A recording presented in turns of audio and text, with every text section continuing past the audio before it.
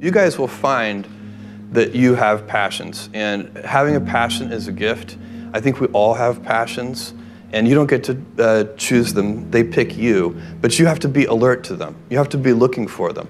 And when you find your passion, it's a fantastic gift for you because it gives you direction, it gives you purpose. You can have a job, or you can have a career, or you can have a calling. And the best thing is to have a calling. And if you find your passion, you'll have that, and all your work won't feel like work to you. Many kids and many grown-ups do figure out over time what their passions are. And sometimes we let I don't think it's that hard. I think what happens though sometimes is that we let our intellectual selves overrule those passions. And so that's what needs to be guarded against. My job, one of my jobs as the leader of Amazon, is to encourage people to be bold. And people love to focus on things that aren't yet working. And that's good, it's human nature. That kind of divine discontent can be very helpful. But it's incredibly hard to get people to take bold bets. And you need to encourage that. And if you're gonna take bold bets, they're going to be experiments, and if they're experiments, you don't know ahead of time whether they're going to work. Experiments are by their very nature prone to failure, but a few big successes compensate for dozens and dozens of things that didn't work. So bold bets, AWS, Kindle, Amazon Prime, our third-party seller business, all of those things are examples of bold bets that did work, and they pay for a lot of experiments. I've made billions of dollars of failures at Amazon.com. Literally, billions of dollars of failures.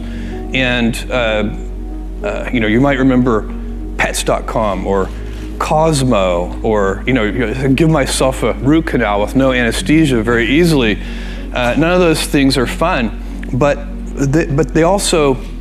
they don't matter. What really matters is companies that don't continue to experiment, companies that don't embrace failure, they eventually get in a desperate position where the only thing they can do is make a kind of Hail Mary bet at the very end of their corporate existence. Whereas companies that are, making bets all along, even big bets, but not bet the company bets. I don't believe in bet the company bets. That's when you're desperate. That's the last thing you can do. It's not. You could be out of work and have terrible work-life balance. Even though you've got all the time in the world, right. You could just feel like, oh my God, I'm miserable, and you would be draining energy. And so you have to find that harmony. It's a much better word. And I think for most people, it's about meaning. People want to know that they're doing something interesting and useful. And for us, because of the challenges that we have chosen for ourselves, we get to work in the future, and it's super fun to work in the future for the right kind of person. You need to be nimble and robust. So you need to be able to take a punch, and you also need to be quick and innovative and doing new things at a high speed. That's the best defense against the future.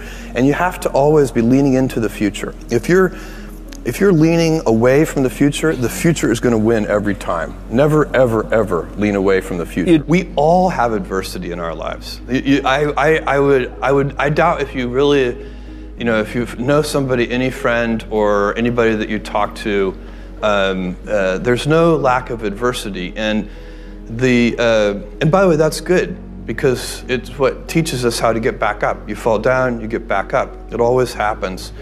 And you get certain gifts in life, and you want to take advantage of those.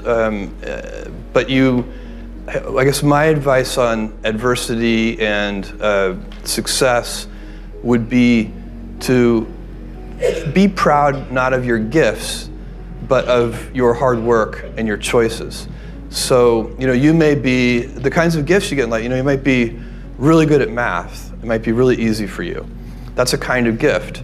But practicing that math and taking it to the next step, that could be very challenging and hard, and take a lot of sweat. That's a choice. You can't really be proud of your gifts because they were given to you. You can be grateful for them and thankful for them. But your choices you choose to work hard. You choose to do hard things. Those are choices that you can be proud of. Being an inventor requires, because the world is so complicated, you have to be a domain expert. I mean, in a way, even if you're not at the beginning, you have to learn enough so that you become a domain expert. But the danger is once you become a domain expert, you can be trapped by that knowledge. And so inventors have this paradoxical ability to have that 10,000 hours of practice and be a real domain expert and have that beginner's mind. Have that look at it freshly, even though they know so much about the domain. And that's the key to inventing. You have to have both. And I think that is intentional. I think all of us have that inside of us, and we can all do it, but you have to be intentional about it. You have to say, yeah, I am going to become an expert, and I'm going to keep my beginner's mind. You can't skip steps. You have to put one foot in front of the other. Things take time. There are no shortcuts. And but you want to do those steps with passion and ferocity. It's easy to have ideas. It's very hard to turn an idea into a successful product. There are a lot of steps in between, and it takes persistence, relentlessness. So I always tell people who think they want to be entrepreneurs, you need a combination of stubborn relentlessness and flexibility. And you have to know when to be which. And basically you need to be stubborn on your vision, because otherwise it'll be too easy to give up. But you need to be very flexible on the details, because as you go along pursuing your vision, you'll find that some of your preconceptions were wrong, and you're going to need to be able to change those things. So I think taking an idea successfully all the way to the market and turning it into a real product that people care about and that really improves people's lives is a lot of hard work. Don't try to chase what is kind of the hot passion of the day.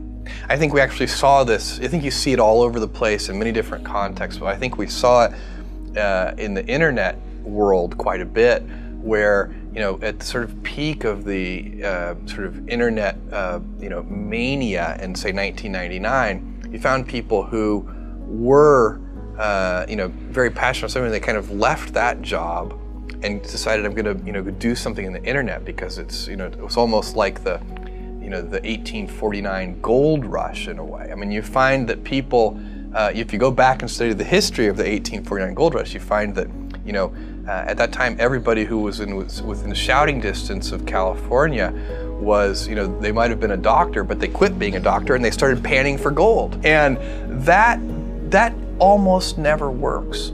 And even if it does work, according to some metric, financial success or whatever it might be, I suspect it leaves you ultimately unsatisfied. So you really need to be very clear with yourself. And I think one of the best ways to do that is this notion of projecting yourself forward to age 80, looking back on your life and trying to make sure you've minimized the number of regrets you have. That works for career decisions. It works for family decisions. Do you want? I have a 14-month-old son, and it's very easy for me to, if I think about myself when I'm 80, I know I want to watch that little guy grow up.